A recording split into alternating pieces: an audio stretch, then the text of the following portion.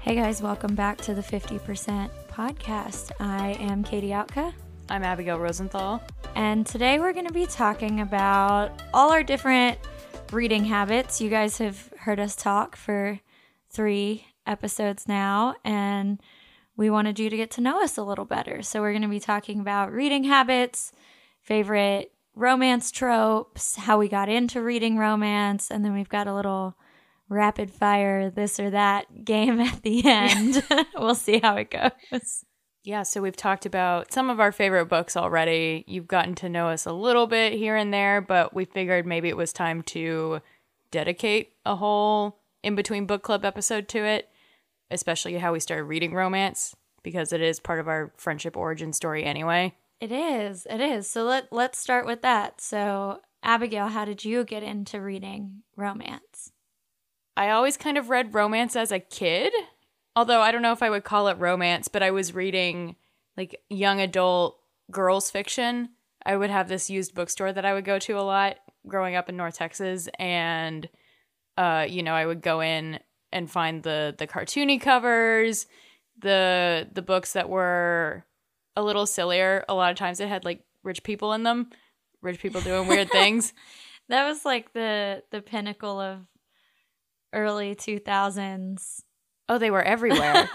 It was The Click and Gossip Girl, and I read some about these girls who go to Hollywood, and one of them, they're in 7th grade, and one of them is the other girl's agent. It doesn't make any sense, but... That sounds fantastic. I'll have to find it, because I bought the whole series, and they weren't well known or anything like that. It was just like, ooh, these girls are wearing big sunglasses on the cover. I bet I'm gonna like this. And I did. I read them all the time. So that was kind of my gateway drug into romance when I was younger. And then when I was in school, I wasn't reading for fun anymore. I fell off for, the entirety of my college career because I was reading and writing at school and being worried I wasn't going to get a job. And then I got a job with Katie. And yeah. So that changed everything. And wow, I changed the course of your life. I mean, yeah, that is true in general anyway, not just in terms of my books.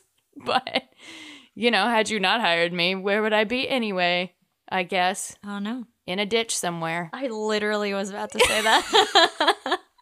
Just a nothing. Nobody cares. I am solely responsible for everything. my well-being. No, but I was working with Katie, and you had just read The Unhoneymooners, and I don't remember if I had asked you for a recommendation. That was just, I knew I needed to read something fun. I don't remember if I asked you for one. Or I don't remember either. Yeah. Or you just were at work. Forced it upon you. Yeah. And we're like, you have to read this book. It's so good. And Which I did. That one feels more likely, because that's very much my personality. When I read a book that I like, I'm like, everyone in the world has to read the book. Oh, yeah. I think it got passed around the Statesman newsroom a little bit. It did. I actually don't know. I had to buy a second copy of that book because I don't know where it ended up. Oh, did you actually buy one recently? Yeah, it's behind you. Oh, I missed it in the other stack. But in the giant stack of books behind you? Yeah, I am sitting in Katie's office right now. And, I mean, we both are, obviously. But there is a huge stack of books behind me. Yeah, a huge shelf, and then also it's just extended to the floor and that chair and the ground behind me. I'm starting to feel self-conscious about the way my bookshelf looks based on all these Bookstagram accounts we're following where they have really pretty shelves, and mine does not look like that at all. I at least feel good that I painted mine recently. Yeah, your shelf itself is cute. Yeah.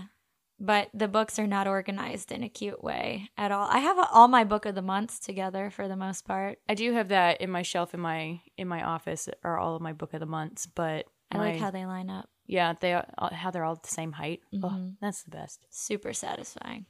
Anyway, so, my romance reading journey started with Christina Lauren and The Unhoneymooners, and then after that, I just kept asking Katie for more of them because they were fun to read, and it got me back into reading after I hadn't been doing it for a long time for fun. You kind of forget that reading is fun and enjoyable when you're forced to do it all the time. Yeah. So ever since then, I've been taking Katie's books. A romance girly. Yep. Katie, how did you start reading romance? You've been doing it longer than I have. I mean, not really. Like, kind of, but not really. So I had very much the same situation as you, where I was reading like Gossip Girl and all those like teenagey, fluffy series. The It Girl. I read Pretty Little Liars. Ah, yes. Of course. Which that like extended into my like college years and into my early 20s, I feel like. Or at least maybe I stopped reading them and then I picked them up again in my early 20s. I don't remember. But I was fully reading those in my early 20s. And I think I did a reread when, like, as the show was ending. Did you watch the show? Yeah. Okay. Yeah. That makes sense then. It was one of those things where I, like, started watching it when it started, and then I, like, dropped off because I kind of got, like, too old for it, right? Or, like, I felt like I was. Oh, sure. And because I wasn't in high school anymore. And then I was like, then the show was ending, and I was seeing all this, like, conversation online about it, and I was like, I gotta plug back into this for the ending, and I did. I feel like that's what I did with The Click. Like, the final books came out when I was in high school, like a junior or a senior. And at that point, you know, I was definitely too old to be reading them because they're about literal middle schoolers. Yeah. Those books do not hold up. Don't reread them. Not worth a reread. I mean, they're really problematic in a lot of ways. Yeah, so, I could see that. A bunch of those books were, though. Oh, sure. You know. No one was reading them critically. No one was reading them critically. This was not the ideal literature to be giving 12-year-old girls. Yeah. By any means. Yeah. It was not, like, profound, like, John Green YA. It was paperbacks bought at Walmart YA, which is where I bought mine. Rich people doing silly things. Yeah. You know? Which is still a genre I enjoy. Oh, I fully love a rich people doing silly things genre. I want to read about people's Birkin bags or whatever, and they're crazy dogs. They're crazy tiny dogs that fit in their Birkins. Absolutely. Yeah, so I was reading a bunch of those books, The Click, The It Girl. I had this other series that I really loved that I cannot remember the name of or much else about it, to be honest with you. But I remember loving them, and they all had these like crazy bright colors, and I think it took place in LA. I need to do some very creative Googling later to figure out what they were called because I really liked them.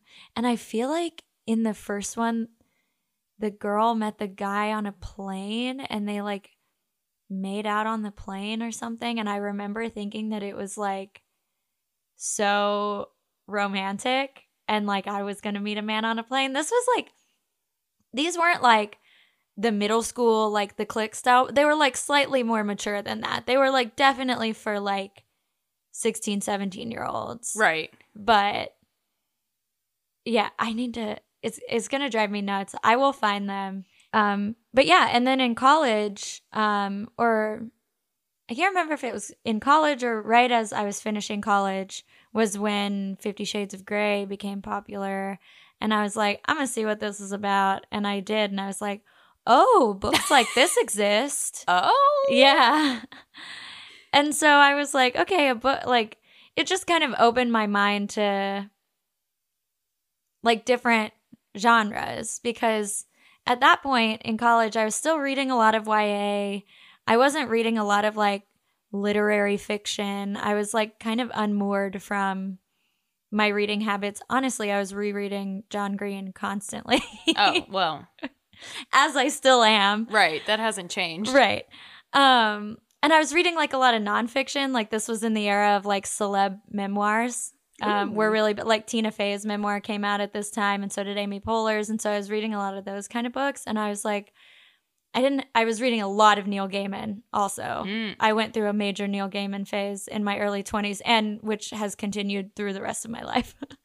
These are very different genres. I know. But I was like trying to like, I was like reading all these different things, like trying to be like, what do I like to read? Like, what kind of books do I like? Yeah, I feel like I went through a similar thing after I graduated college, and I feel like I'm still going through it, where I am trying to figure out the books that I like to read, what my tastes are like now as an adult, and not a middle schooler or a high school who read literally anything I was handed. Right. So that's been interesting. And it's hard to figure out what you like to read in the first period of your life when you don't have people that are telling you what you have to read. Right. You know, like I didn't have to read all that much in college. It's like the last 2 years of college, I really didn't have to because I was just mainly writing. Right. But like I was too busy to read in college for the most part. Like I still read, but not like I do now. And so then I got out of college and I was like, okay, I know I love to read, but like what do I want to read? Yeah. You know, we were both journalism students. And for me, you know, I wasn't being assigned books to read. Like, I feel like I was reading all the time, but I was reading the news. Reading the news or reading like long form magazine articles. Right. So it would be things that I would have to sit down and read for 20, 30, 45 minutes occasionally. Right. But they weren't full-length books by any means. Right. Yeah, I was reading a lot of magazines in college because I thought I wanted to be a magazine writer. LOL. I did and still do. I know. So yeah, I couldn't figure out what I liked. And then I can't even tell you what the first like contemporary romance book that I picked up was. But it was around the time that I read The Unhoneymooners that I kind of started my like romance diet because I had gone through my year that I refer to as the Great Depression, yes. 2016, where I had not one but two life-altering breakups. Don't ask me how that happens twice in 1 year. I'd rather not explain. It was not great. Very formative. Yeah, very formative. Assume. Yeah, in hindsight, in hindsight, I learned a lot, but at the time I was miserable. And so I didn't read a lot that year, but when I came out of it the following year, like 2017 into 2018, I was like, I want to read silly shit. Mm-hmm. And so I picked up a lot of romance novels because I was like, I was like coming out of this breakup and I was like, I need to know what love is. I need to know that it exists. But also I had finally found something that like I could read that was like escapist. And I still read a lot of nonfiction and I still read like Neil Gaiman and fantasy and stuff like that. But romance has maintained throughout. Now that you say that too, mine started also with a breakup that was not super traumatic, but it was, you know, my college boyfriend and I had been together all through college and we broke up very amicably. But, you know, you kind of look around and you're like, okay, I've been dating this person now for a few years. I don't remember what romance is like, right? Almost. So I feel like that was part of it too, where I was like, I just want something fun to read. Like I want, like you said, to believe in early relationship love again or whatever. Well, and also like I had been treated kind of poorly in those two situations that I was in, and I needed to read about good men. Yeah. Yeah. So what percentage of your reading diet now would you say is romance? 80% probably. I could give you the stats from my story graph if I looked it up, but I would say probably a healthy 70 to 80%. I thought you had a little more variety in there. You think? I don't know. Let's fact check me. Yeah, actually, let's pull up the story graph. Should we look at like this year or like maybe last year? Maybe last year. Yeah. That's a complete year. Okay, so I read 119 books last year. And of those, okay, my leading genre is contemporary, and then my second genre is romance, but a lot of the books on Storygraph listed as romance are also listed as contemporary, because it's like, is it a contemporary romance? Is it a historical romance? You know, so like those two have a lot of overlap. So out of those 119 books, 68 of them were romance last year. So that's a little more than 50%. Hey, look at that. Thematic. She said the name of the pod. I want to look at this year, though, because I definitely have upped it this year, I feel like. So far this year, I've read 103 books. So quantity-wise, way up. Oh, and 51 of them are romance. So again, 50%. Interesting. Look at that. I'll be interested to see what the stats for the second half of the year are now that we've started the podcast. Right. Like I would assume your reading diet now leans even more heavily romance. Right. since we're doing this. And I've definitely picked it up in the last like 2 months or whatever since we started doing this. Right. So stay tuned for Katie's end of the year Storygraph stats. And my most read author is Denise Williams because I read all those novellas. Oh. Second is Julia Quinn because I went through a Bridgerton phase. Yeah. That I'm still not fully out of. Well, then she'll surpass. She will. So let's get into it. Kind of our main topics for today in the romance realm. Yeah, hit me with it. Yeah. First, we're going to start off with a lot of people's favorite topics, which is favorite tropes. Okay, I only wrote down 2 because they were the first that came to mind thinking about this question. But I also kind of want to pull up like a list of tropes too to like pull some out because I'm just thinking about how I like told you. What was the trope that I told you? Oh, Sunshine Grump. Yes. You didn't know that was a trope. Right. And Secret Millionaire. You didn't know Secret Millionaire. Secret Millionaire, Secret Billionaire, Yeah. Secret Trillionaire. I saw somebody post about a trillionaire. I am sure it exists. Oh, somewhere. Yeah. It's like, you know the internet rule? You know the internet rule that's like, if you can think of it, there's porn of it? Oh, sure. That's like a romance novel rule too, I feel like. Like, if you can think of it, there's a romance novel with that scenario. I fully believe that. Yeah. Oh, absolutely. I mean, I've already read some very, not even very, but some of these romances are kind of wild. Yeah, like the concepts are over the top. Right, like the ones about like matchmakers or things like that. It's Yeah, like, do these things I love a matchmaker. Oh, I think they're very fun, but does it happen in real life? Probably not like it does in the novels. Okay, so I would say the two things that came to mind immediately when I thought of favorite tropes. One is like an overall book trope, like an overall story theme, and the other one is like more like a scene-based thing. But I love a friends to lovers story. I really do. I'm kind of picky about it, but I do really like it. But I like it if there's like something, if there's like other tropes involved, right? Like just a simple friends to lovers, like slow burn thing doesn't really do it to me. I need some kind of like ridiculous scenario. Like I'm listening to Mr. Wrong Number right now. And this isn't really a spoiler because you figure it out very, very early on, or like you assume that this is what's going to happen. So she's like, it's kind of an enemies to lovers too, but she's like, the main character has had to move in with her brother and his roommate, who she has known for a long time, but they hate each other, but they're also like friendly because they've known each other for a long time. But they kind of have beef, and she's texting this wrong number, and turns out the wrong number is the like douchebag roommate guy. And you figure it out super early on. And that's the kind of like quote unquote friends to lovers that I like, where it's like a lot of other twists and turns. Like they're not really friends, but they're friendly. Like they know each other. An acquaintance to lovers. Yeah, sure. I like that. Like, I like the moment. I love the moment in a book when the guy is like, oh my God, I'm in love with her. With his friend. I love that.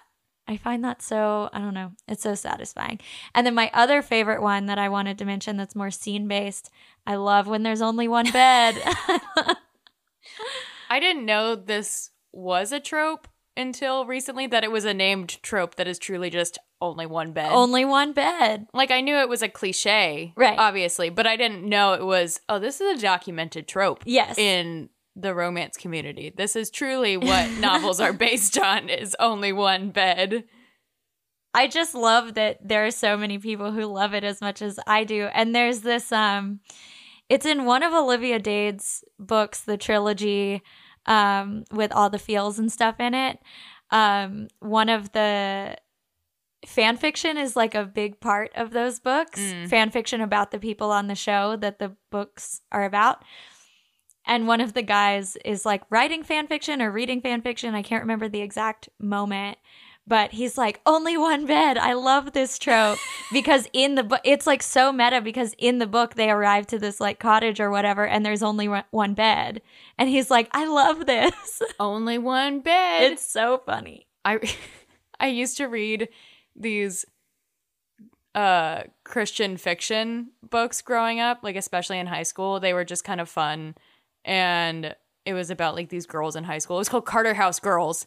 And in one of the books, one of the girls and her boyfriend get stranded as they're driving to meet their other friends on a trip where the trip is like chaperoned and whatnot. They just couldn't come until the next day. And they get stranded somewhere and they have to stay somewhere where there is only one bed. Wow. How does only one bed work in Christian fiction? She stacks pillows between them. Oh, that's cute.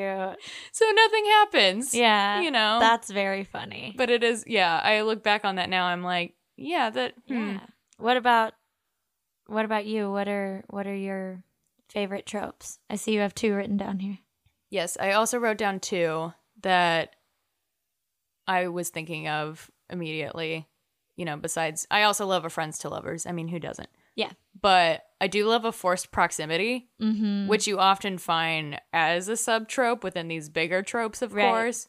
So, well, like Mr. Wrong Number, like I was just talking about, that's right. kind of, they're forced to be like roommates temporarily. Exactly. Yeah. I like it. I do also like it when it is an acquaintance or somebody who is like mildly annoying to the female lead. A sunshine grump. No, that's not the same. No, not grumpy. Yeah. I figured out I don't love a sunshine grump. I don't hate it, but I like a more dry humor, sarcastic man than I like a grumpy, angry one. Yeah. I think that can still qualify as sunshine grump, just like a different, you know, like we were talking about it with Beach Read. Gus is kind of a grump, but he's that kind of grump. Right. He's the sarcastic grump, not the like Miles with a Y grump. Right. This is like the Charlie Lastra versus Miles with a Y. Yes. Yeah. Example. And I fully prefer Charlie Lastra. Me too. So Sunshine Grump is not totally my jam. But it happened when Summer is extremely sunshine grump. But I don't like Brendan as much as I like Fox. That's true. And I prefer Brendan. Yeah. I don't know. I can't always get past a super gruff exterior. I'm pretty sure I only like Brendan because he has tattoos. Fox has tattoos. Does he? Yeah, he hasn't. Well, they're not great. It's like an octopus. Oh, that's right. He has a fox. Shit. He has a fox. You're right. He has a giant fox tattoo. That's right. I remember that now. Yeah. So he has tattoos, but are they great? I don't know. But, you know, another book that we've mentioned that's got other tropes, you know, all the way in it is Shipped by Angie Hockman. That's like a forced proximity one. Yeah, they're on a cruise ship. Yeah. You cannot be forced into more proximity than a cruise ship. No, not unless you jump off the boat. There's not really an option. Yeah. So I love a forced proximity. And then the other one I wrote down is I do really love a second chance. Because I think that really appeals to my sappy side. Yeah. I'm very picky with second chance. I am usually all in on them. Yeah. I feel like they at least pay off in a way where I'm just like, yes, I love this. Everyone should be happy. Yeah. This is great. I think it depends on what it is. So like in Tessa Bailey's Hot and Hammered series, one of them is about this married couple that are like on the verge of divorcing and then they like kind of re-fall in love with each other. I don't like a second chance like that. I like a second chance where it's like 2 high school sweethearts who haven't spoken in years and then they run into each other and Oh yeah, that's my shit. yeah, that I like. Yeah. Like one that I read, which is just constant second chances, is One Day in December. Yes. Which is a lovely one. Yeah. A great December read, obviously, but the whole book is just them re-meeting and re-meeting and re-meeting over and over again.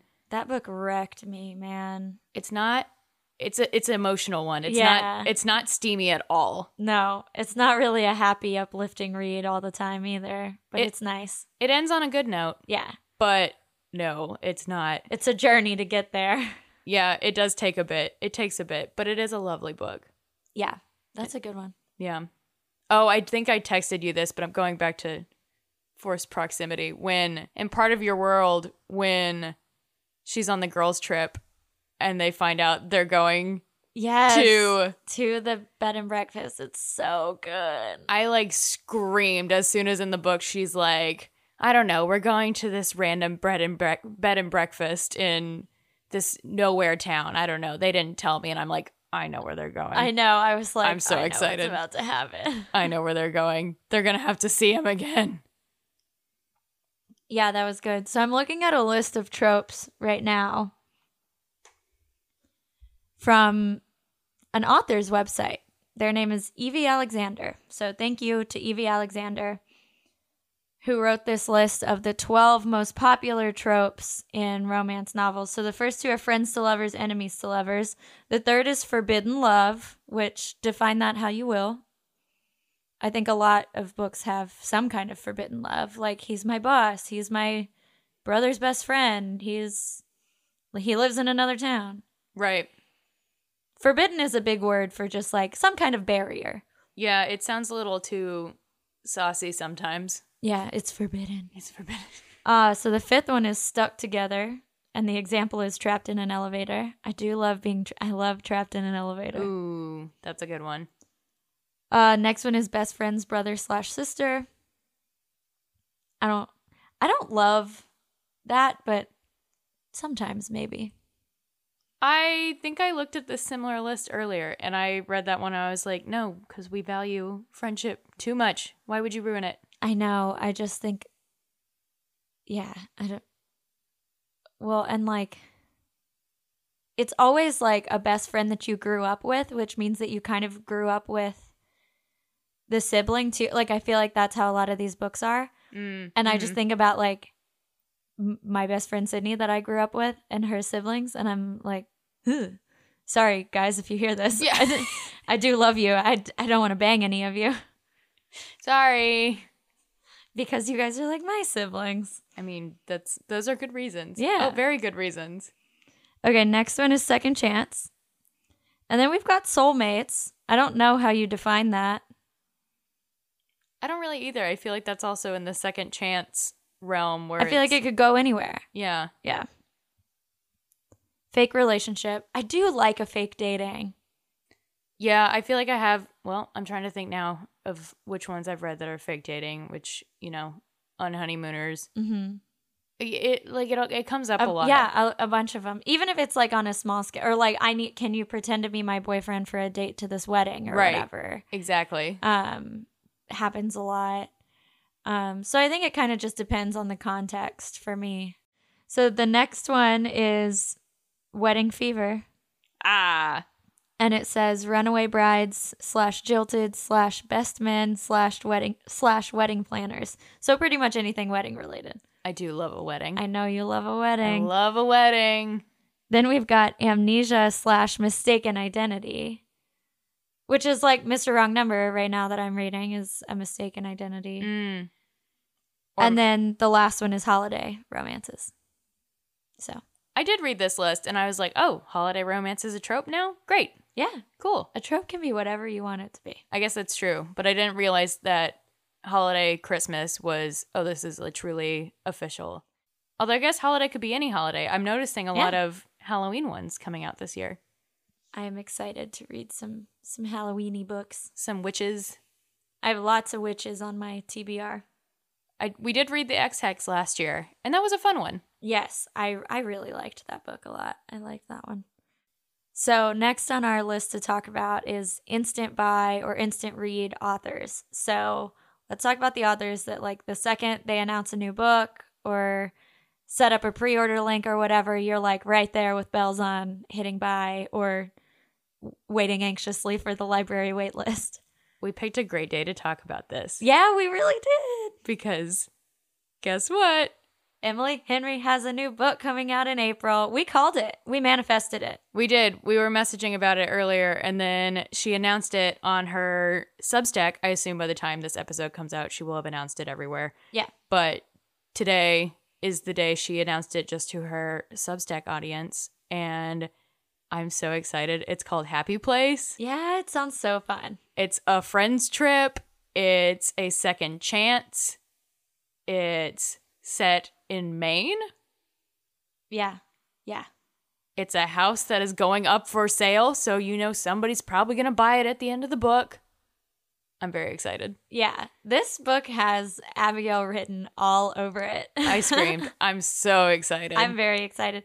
And it's coming out in April. And I feel like normally she releases in May. I might be making that up, but I feel like the last few have been May. So maybe we get it a month earlier. Yeah, that's true. Yeah, because I think Book Lovers came out in May. And I think that was true for, if it wasn't May, it was very close to May for Beach Read and People We Meet on Vacation, which makes sense. Yeah. But our girl likes a summer release. I mean, she knows what she's doing. Yeah. These are great summer reads. And as you know, listening to this podcast, we're obsessed with Emily Henry. We are. Me especially, comparatively to other authors. I don't have a lot of instant read or instant buy authors. I think I've done a lot of, one book of this author here, one book of hers here, whatever.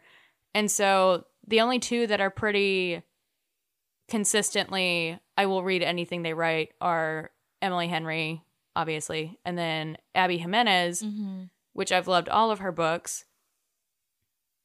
And then, otherwise it's kind of, I'll read, like I've read all of Christina Lauren's, and some of them I really like, some of them I haven't liked as much. And so usually she's somebody I will wait till I get the library copy of. Right. But you're always going to read it. Oh, I'm always going to read it. Yeah. Yeah, absolutely. But a lot of my other romances have been an author I'm not as familiar with, or I haven't read all of her books yet, or his or her books. So I feel like I'm still working out who my instant buy authors for, but those are my big two. I think Emily Henry is probably my only instant buy. Mainly because I don't purchase a lot of romance novels, honestly. Like, I'm looking at the shelf behind you, and most of them are not romance, actually. I don't know why I don't buy a lot of romance, like, hard copies. I read them mostly on my Kindle. I really have no idea why. So I don't have many instant buy authors other than Emily Henry, and I did finally buy the Bellinger Sisters duology, just because the covers are so cute. I just want to have them. They are very cute.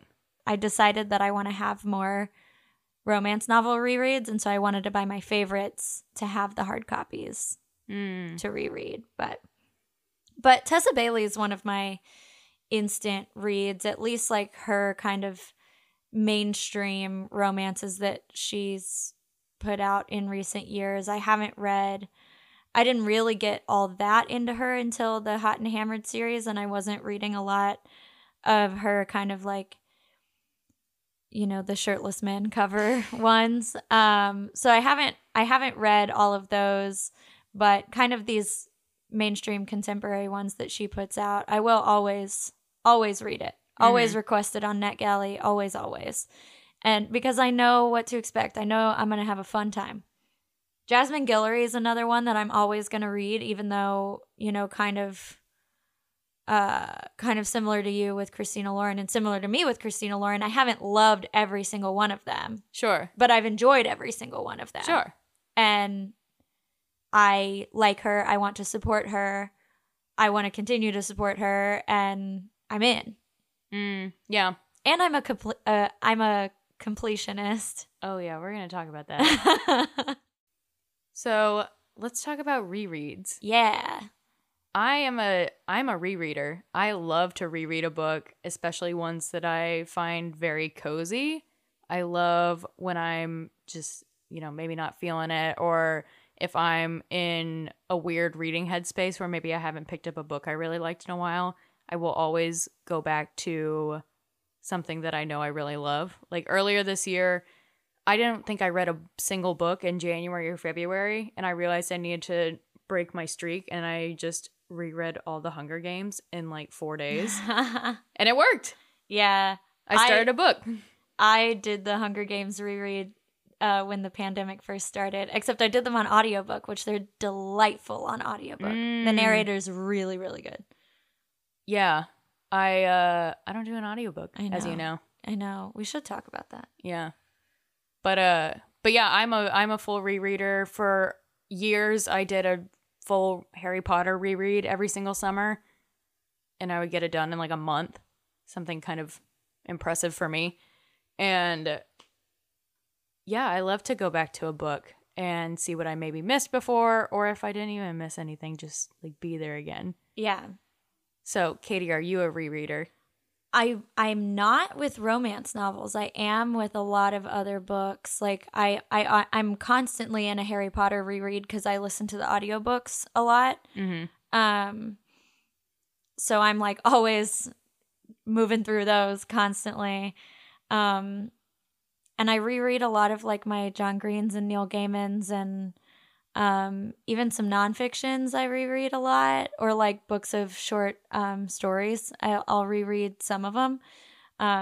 Obviously, I reread poetry a bunch, but like romance is the only genre that I don't reread. And I was thinking about this earlier when we were making our outline for this episode. Like, why don't I reread romance? And I think I feel like the like excitement is gone. You know, like there's not the one. It's almost like rereading a thriller. Like I would never reread a thriller because you know what's going to happen. That's an interesting point. I would never put a romance and a thriller together. Well, we just kind of did with My Killer Vacation. We did, yeah. In its own way. But that makes sense. I think for me, you know, it's all about the journey. It's all about the friends you make along the way. For sure. And so you actually inspired me because I read The Dead Romantics when I was in Mexico. But as I established last episode, I hit that all-inclusive resort bar a little too hard while I was reading it. And so immediately when I finished, I was like, A, I loved that, so I want to read it again. But B, I know I missed some stuff. Yeah. Too many pina coladas. Literally. It was that day I drank out of that giant coconut. And oh, yeah. That was when it was all over for me. They actually put rum in a coconut, and it was delicious. You guys FaceTimed me while you had your coconuts. I forgot about that until just now. Yeah, you forgot? Yeah. Well, you did. I was I sitting at home at work. FaceTime Abigail when I'm drunk. Oh, she does. Always. As soon as I'm getting a Katie FaceTime, and if I vaguely know where she is, I'm like, oh, Katie's had a few beers. I just love to talk to my friends when I've had a few drinks. I was dying when you FaceTime me before Jimmy Buffett. And I hear Ryan in the background go, who are you talking to? And you go, Abigail, obviously. Who else would I be talking to? You just said it so irritably. I was toasted. Oh, I know. Yeah. We had a great conversation, though. That was a good day. But yeah, so I'm not a rereader, but I'm rereading The Dead Romantics, and it's really nice because I am catching stuff that I didn't catch before, and all the good things about rereading, and I'm marking it up for you for when I hand it over to you. But yeah, so that's why I bought the Bellinger Sisters duology, because I've had a lot of trips this summer, and I have more trips coming up, 2 of which are work trips. And so I want to bring some like comfort reads with me. A comfort read. Yeah. So I want to do that. And I also bought another copy of The Unhoneymooners. But I'm going to do a beach reread when we go to the beach together in a few weeks. Yes. Yeah. Similarly, I'm a comfort rewatcher through and through. I never like to really pick up a new series by any means. I spent today in the background of work watching like 8 episodes of Gilmore Girls. And so this fully bleeds over into my normal life, my reading life, I should say. My dad would get so mad at me growing up because I was just constantly rereading Harry Potter. And he'd just be like, pick up another fucking book, please. Yeah. Sorry, Dad, I didn't. Yeah. Yeah, I mean, I am constantly rereading Harry Potter. I just don't know it's so weird that it didn't translate over to romance. But what are your favorite? You have some regular rereads. Tell the people. None of them will be surprising. Oh, no. None of these are surprising. So, sorry. This is all kind of repetitive, especially if you know, like, my reading catalog, which isn't quite so extensive quite yet. But I reread Beach Read every single summer in the beginning of summer when I need to get in a happy mood, because I don't like summer. Yeah. I get seasonal depression in the summer, not the winter, I feel like. And so I pick up Beach Read in, May or June just to, well, one, it's just a very melancholy book anyway. Mm-hmm. It's not a super happy book all the time. Right. It's a good one to like feel your feels too. Yeah, exactly. So I won't spend too much time waxing on about Beach Read, but I've seen a couple of friends of mine post that they're reading it on their Instagram story. And every time somebody does, I message them and go, this is my favorite book of all time. Please tell me what you think when you're done. Yes. And then I'd be like, did you read Book Lovers? Did you read People We Meet on Vacation yet? Please, I want to talk about them. Another reread that we talked about in our summer episode, or our summer reads episode, is Well Met by Jen DeLuca. Heck yeah. That's a very fun reread because it is so summer cozy. It's a small town that I love. You know, I love the idea of being able to just go work a Renaissance fair for a summer. I know, that's all I want in this life. I think I'm going to reread Well Met soon. I don't reread the other ones in the series, but I reread Well Met.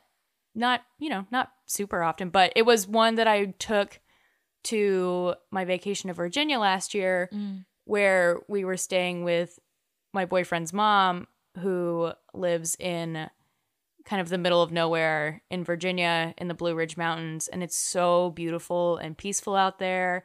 And I would get up in the morning and sit on the porch with my coffee, and the fog would be like rolling over the mountains. And I was like, ooh, I feel like I'm in the woods hanging out and playing bar wench for the summer a little bit. Next time y'all go, you have to bring Book Lovers since they're I know. in the Blue Ridge Mountains. I know, which we talked about when we talked about Book Lovers. I know. Oh, yeah. You know, someday we will do our book trip to the Blue Ridge Mountains, perhaps. Someday. We'll blow off our normal jobs for a month to just go travel on the highway. What a life. I mean, that's part of it too, you know, like in Well Met, Emily's figuring out her life. She's in between jobs right now. Her kind of only responsibilities are, you know, taking care of her sister who's recovering from a car accident and taking care of her niece, and then partaking in this Renaissance fair. Like, that's kind of all she has to do this summer as she kind of figures out what she wants to do next. Yeah. And so, you know, I would love to not have a ton of things all the time. I know. It's aspirational. But I think I'm going to reread Well Met because enough time has passed, too, that I feel like I can reread it. And some of it's still going to be kind of like, oh, right, yeah, that's what happens. Yeah. Plus, you got to redo it before her new one comes out. I know, which I have an arc of. That's right. I didn't get approved for it. I prayed to the NetGalley gods, and they shone their light upon me. Okay, so next we've got our rapid fire question round. Say rapid fire, but we're wordy gals, so we'll see. We'll see how rapid it actually is. So do you want me to do all of these, or do you want to alternate? Let's alternate. Okay, so I've got the first one, and I amended it just now on the fly. Yeah. Because we had Kindle books versus physical books, but I added in audio. So Kindle versus physical versus audio, go. Kindle. Yeah. Kindle for me, when I was getting back into rereading, it felt so much less intimidating to pick up my Kindle and read something digitally than to pick up a paperback that was like 350 pages and feel overwhelmed. And I was reading all of my articles on my phone or on my iPad anyway, so it was a natural transition. And I have the Libby app, and so it's very easy to get my library books on my Kindle. Yeah, shout out to Libby. If I had to pick one, I would also pick Kindle begrudgingly, because I could wax poetic for an entire episode about the things that I like about the different mediums. Like, I love a physical book because I like flagging it. I like putting my little Post-it flags in it, and I like physically seeing my progress of how far I am in the book and how far I have to go. And obviously there's something to be said about touching pages, and I love a font. Yes. I love nerding out over a font choice in a book. Shout out to Garamond. Yeah. And audio I love because, well, I do audio for a living, but also I'm a multitasker. So I will be like washing my face for bed and I have an AirPod in, or I'll be running and I have AirPods in, or I'll be doing the dishes, you know. So it's a way for me to, people ask me how I read so much, and that's how. Is like I am never not reading. But I mean, the Kindle, it fits in every purse I own. It fits in some of my jeans pockets. I have literally like 600 books on it, like unparalleled. How many gigs do you have on your Kindle? I don't know. I'm getting worried about my storage. I know, you're going to have to offload some. Are you a library versus buy? I buy physical books. Kindle books I don't really buy because I usually get advanced copies through NetGalley, but I'll buy them sometimes. Audiobooks always from the library, never buy. I get 90% of my books, I would say, from the library. Mm-hmm. I get book of the month every month, obviously. Right. So I get my physical copy that way. And I don't go to bookstores as often as I'd like anymore. Yeah, agreed. I mean, every time I go to a bookstore, I leave with at least a couple. Yes. But that is different than, okay, I want this book. Right. I probably will not buy it. I will probably just wait for me to get it through the library. Yeah. If I'm going to buy a physical book, it's normally because it's an author whose books I like collect, you know, like Emily Henry's books, John Green. I have a bunch of Neil Gaiman, like I said. Or it's because I think I'm going to reread it, or because I think it's like an important book to have in my library. Like I have a lot of classics behind you. Like I have like On the Origin of Species. I have 100 Years of Solitude. I have a bunch of classics because I feel like they're important things to like have in your library, not necessarily because I read them. Yeah. A lot of our physical books at home are cookbooks. That tracks. Yeah, it makes total sense. Or they're books I read in school that I actually did really like. If I didn't like it, you know, I usually took it to half price or something. But, you know, like I have Brave New World and those books that I really, really liked when I was in school. My Jane Austen ones did not stick around. But maybe if I revisited them now, I would actually like them. So who's to say? Yeah. I have a lot of hard copies of books because I shop a lot on sites like Book Outlet or Thrift Books. So that's like I'll buy physical copies, but it's because they're like $4.99. Right. So yeah, if I buy an ebook, it's because it's $1.99 on Amazon, which has gotten me a few times, and then I'll be like, ooh, this one sounds good, and then I've never read it. So I need to go through my library too. Yeah. Yeah, I have 2 boxes downstairs that I need to take to half price. Yeah.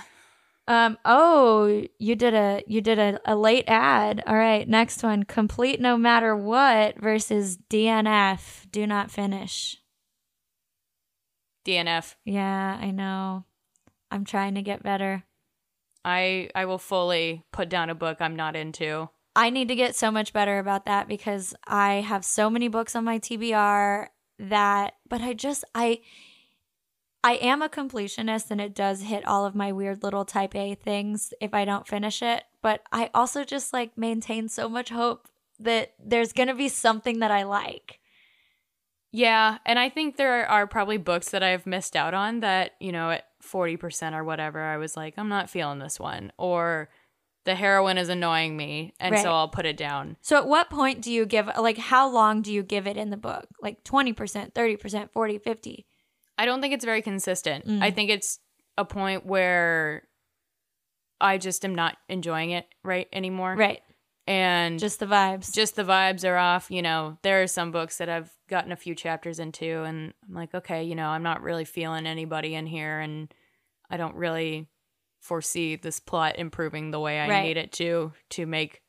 Usually it's because I find a character really unlikable. Yes, that is something that happens to me. Yes. I'm in this situation right now where I think I have a book that I'm going to DNF because I just don't think I can get past some things in the book. I need to stop reading books about journalists. Yeah, probably so. Yeah, I just need to, you know, they get me because I'm like, you know what? I bet I can relate. And then I know. I never can because there's always something that I'm like, that's so unethical. Yeah. Or whatever. But it's a struggle. Do you prefer a series or a standalone? I don't know if it's a matter of preference, but I've read a lot of series. And I do like them. And as we've established, I'm a completionist. So if I start the series, I'm gonna read them all. But I really love like a big world in a series, you know, like the Well-Met series. You've got this like endless cast of characters, like Olivia Dade's series. Jasmine Guillory. Yeah. I mean, Emily Henry, it's not a series, but it's like all in the same universe, which is interesting. But I love those series where you like meet one character and then the next book is about one of the side characters and then the next book is about one of the side characters and you get to see like all the older characters and they're like old friends, which is nice. I prefer a standalone. Yeah. I think especially where I'm at right now, where I am trying to broaden my reading horizons with authors that I'm not as familiar with, especially because I don't read as many books in a year as you do, and I'm a little slower. And so right now I'm just trying to make sure that I'm becoming more familiar with authors that, you know, I wasn't paying enough attention to, right, or something. Like, I really want to read the bingo romance. Oh my God, I know. That I need to put that on my next up. What's it called? Bet on It? Bet on It. Yes. By Jodie Slaughter. Oh, I'm very excited for that one. Just because I think it's going to be really fun. It sounds hilarious. I'm so excited. It's going to be silly. Yeah. And, you know, this is an author I haven't read before, so I want to check her out. So, and I think it feels pretty intimidating to jump in a series at this point for me right now. So, yeah, I like a series, but like very loosely a series. Like so I mentioned earlier that I like started reading the Bridgerton series this year, and that's like a proper series. Like it is where it's like, you know, each book is about one of the siblings. And you don't have to have read the others, but I feel like you would be a little like, who are these people if you hadn't? Right. But yeah, like the Jasmine Guillory series, Abby Jimenez series, you definitely are not left wondering who people are necessarily. Right. Okay, next. This is a hard one. First person or third person for your narrator? This is not hard for me at all. I always prefer first person. Okay, me too. But I had never thought about it until this question. I always kind of get a little disappointed when I pick one up and I'm like, oh, it's third person. Yeah, I don't really think about it that. I feel like I notice it when it's in third person, but I don't notice it if it's in first person, if that makes sense. Yeah. Like I don't clock it. Yeah. I just finished Something Wilder a couple weeks ago, and that one's in third person. Yeah. And I really enjoyed it. I thought it was a fun book. Not as romancy as her other ones. Really? Yeah. It's got a very adventure-y element to it. But I really like how Christina Lauren, how they write from first person, from the perspective of their narrators. So the last two books that they've written have been third person, which kind of bummed me out. I enjoyed them greatly, but yeah, I like a sassy Christina Lauren heroine. Yeah, I like a first person. I think it's just more immersive, you know, like you feel like you're living in the book rather than some like floating head above the scene observing. Yeah, exactly. Ooh, okay. Bookstagram versus Book Talk. I love Book Talk. I've been having a lot of fun living in that space since we started this pod. I was never going to make like a Book Talk account or whatever, or I wasn't going to turn my personal account into like a book account. So I've just been an observer. And since we started the pod, I'm like, finally, I can like post book stuff without like annoying my friends. Oh yeah, if you can follow us on TikTok. Katie has been very active. I'm very impressed with the book talks. Well, because I've been procrastinating doing shit that I actually need to do for work. So well, you know, it's all for the good of the pod. Yeah. So what about you? I'm not in book talk enough. Yeah. It's kind of upsetting that, you know, especially as we're doing this, like I want to know what everybody's talking about. So it's been fun following all the Bookstagram accounts on the pod account and seeing how this little community has built up, and a lot of you guys are really good photographers. I know. And they have all the like props. Yeah. Plus I think it's a little easier to interact with, you know, Bookstagram. It's easier to find. Yeah. Book Talk, sure. You have to kind of end up on it, which I haven't yet. Right. Discovery is hard, like from the discoverer's perspective. Right, exactly. So I think that gives it the edge for me. Yeah. It's a little easier to just follow some hashtags and be like, oh, they read the same books I do? Great, I'll follow them and see what they're recommending. Yeah. Yeah, and people always respond on Instagram, which is really nice. It is nice. All right, last one. My favorite one. One book at a time versus multiple books at once. One book. You were just doing 2, though, right? You had your rom-com and tomorrow and tomorrow and tomorrow? No, I had to stop my rom-com so I could do tomorrow and tomorrow and tomorrow. Because I found that I get a little overwhelmed trying to do more than one. And tomorrow and tomorrow and tomorrow was, I don't want to say dense, but it's a heavier lift than a rom-com. And it requires brain engagement. Yes. And so I had to pause my rom-com reading so I could do tomorrow and tomorrow and tomorrow, which I did finish in record time. 4 or 5 days. Yeah.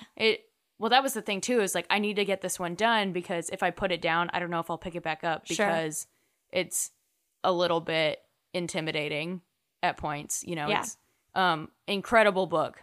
Not a side recommendation. But I had to pause my rom-com reading for that. So no, I can't remember the last time I truly did multiple reads unless one was a really, really easy reread, like The Hunger Games or something like that. I'm a multiple read gal, as you know. I have to be really like segmented and like regimented about what I'm reading at the same time. Like nothing can be too similar. Like everything has to be different enough. But I always have one like capital L literary fiction book that I'm reading, or at least one kind of more, not a rom-com, like a contemporary fiction or, you know, some kind of like slightly denser, takes more time to move through, makes you think kind of fiction. Mm-hmm. I always have a rom-com going.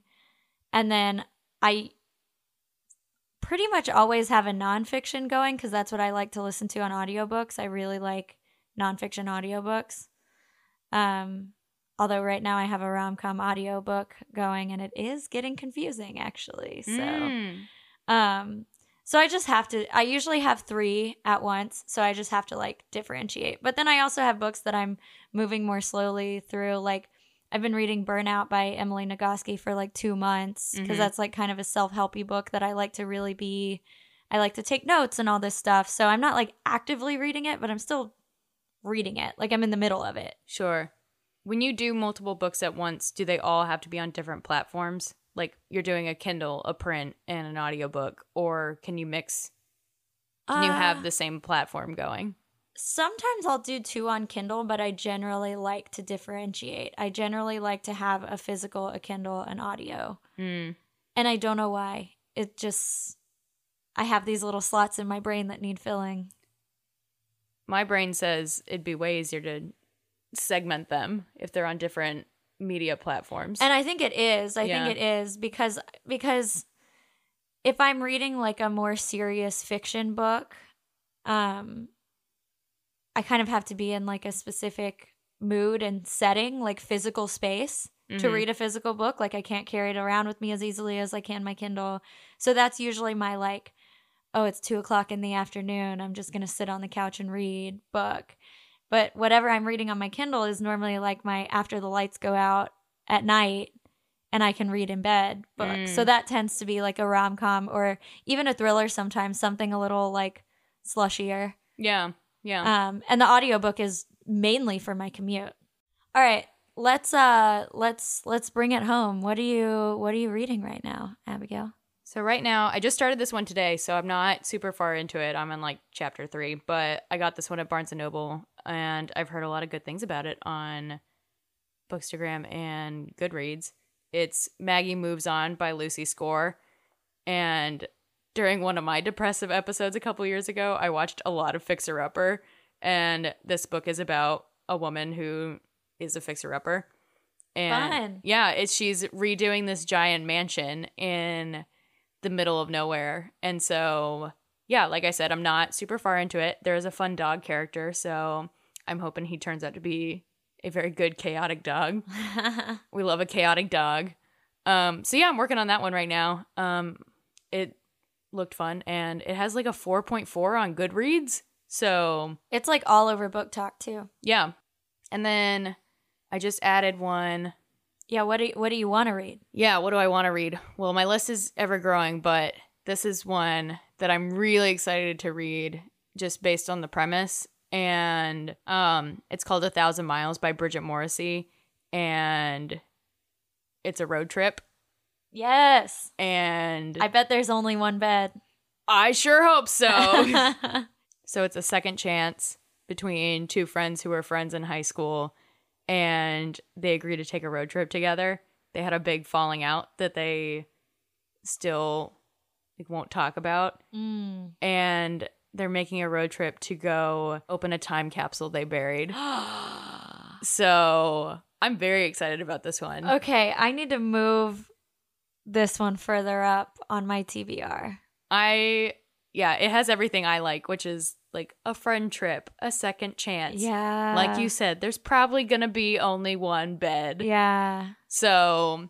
And I'm going on a road trip next week, so like maybe. Ooh, yeah, it can be your read car. It. Just watch. Katie's going to read it before me now. I can't read in the car though. I get super sick. Oh, so, do you? Yeah. Oh, I've always been able to read in the car. I'm a motion sick girly. Katie, what are you reading right now?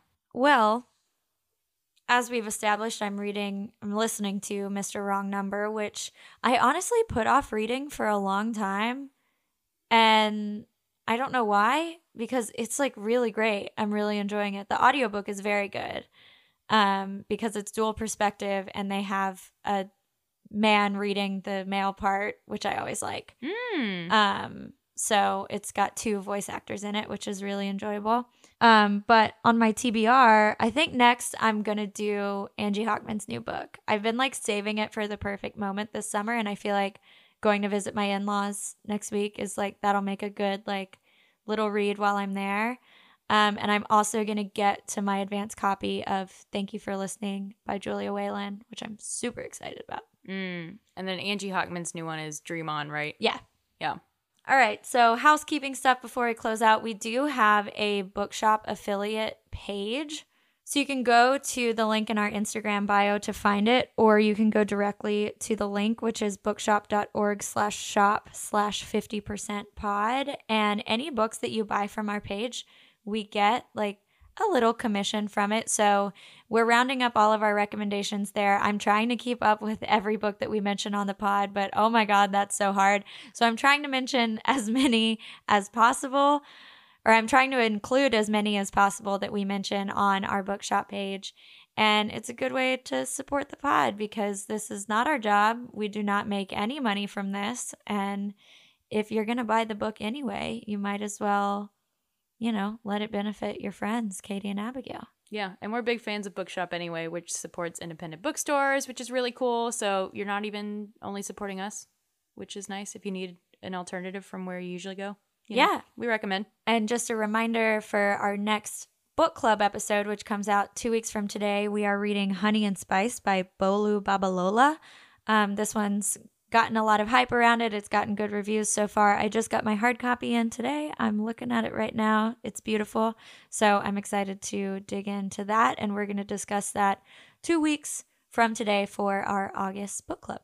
I still need to get my copy. I would put myself on the library wait list, but there's no way I get off in time. So I will be purchasing probably a hard copy because it is really pretty. I'm really excited to read this one. Yeah, it's a beautiful cover, and you can buy it, Abigail, from our bookshop page. Exactly. I can support myself. Yes, you can give yourself like $1 back or something. So, it goes where it needs to. It's like a reward. Yeah, exactly. Yeah, that's what I'm going to start telling my boyfriend when I buy books is, it's on our bookshop. Like, it's supporting our podcast. You can write it off on your taxes. Okay, cool. It's whatever. A work-related expense. Yeah, that is true. All right, whatever. Taxes, guys. Cool. All right. Yeah. Pay your taxes. Support your library. Exactly. All right. See y'all next time. Thanks for listening.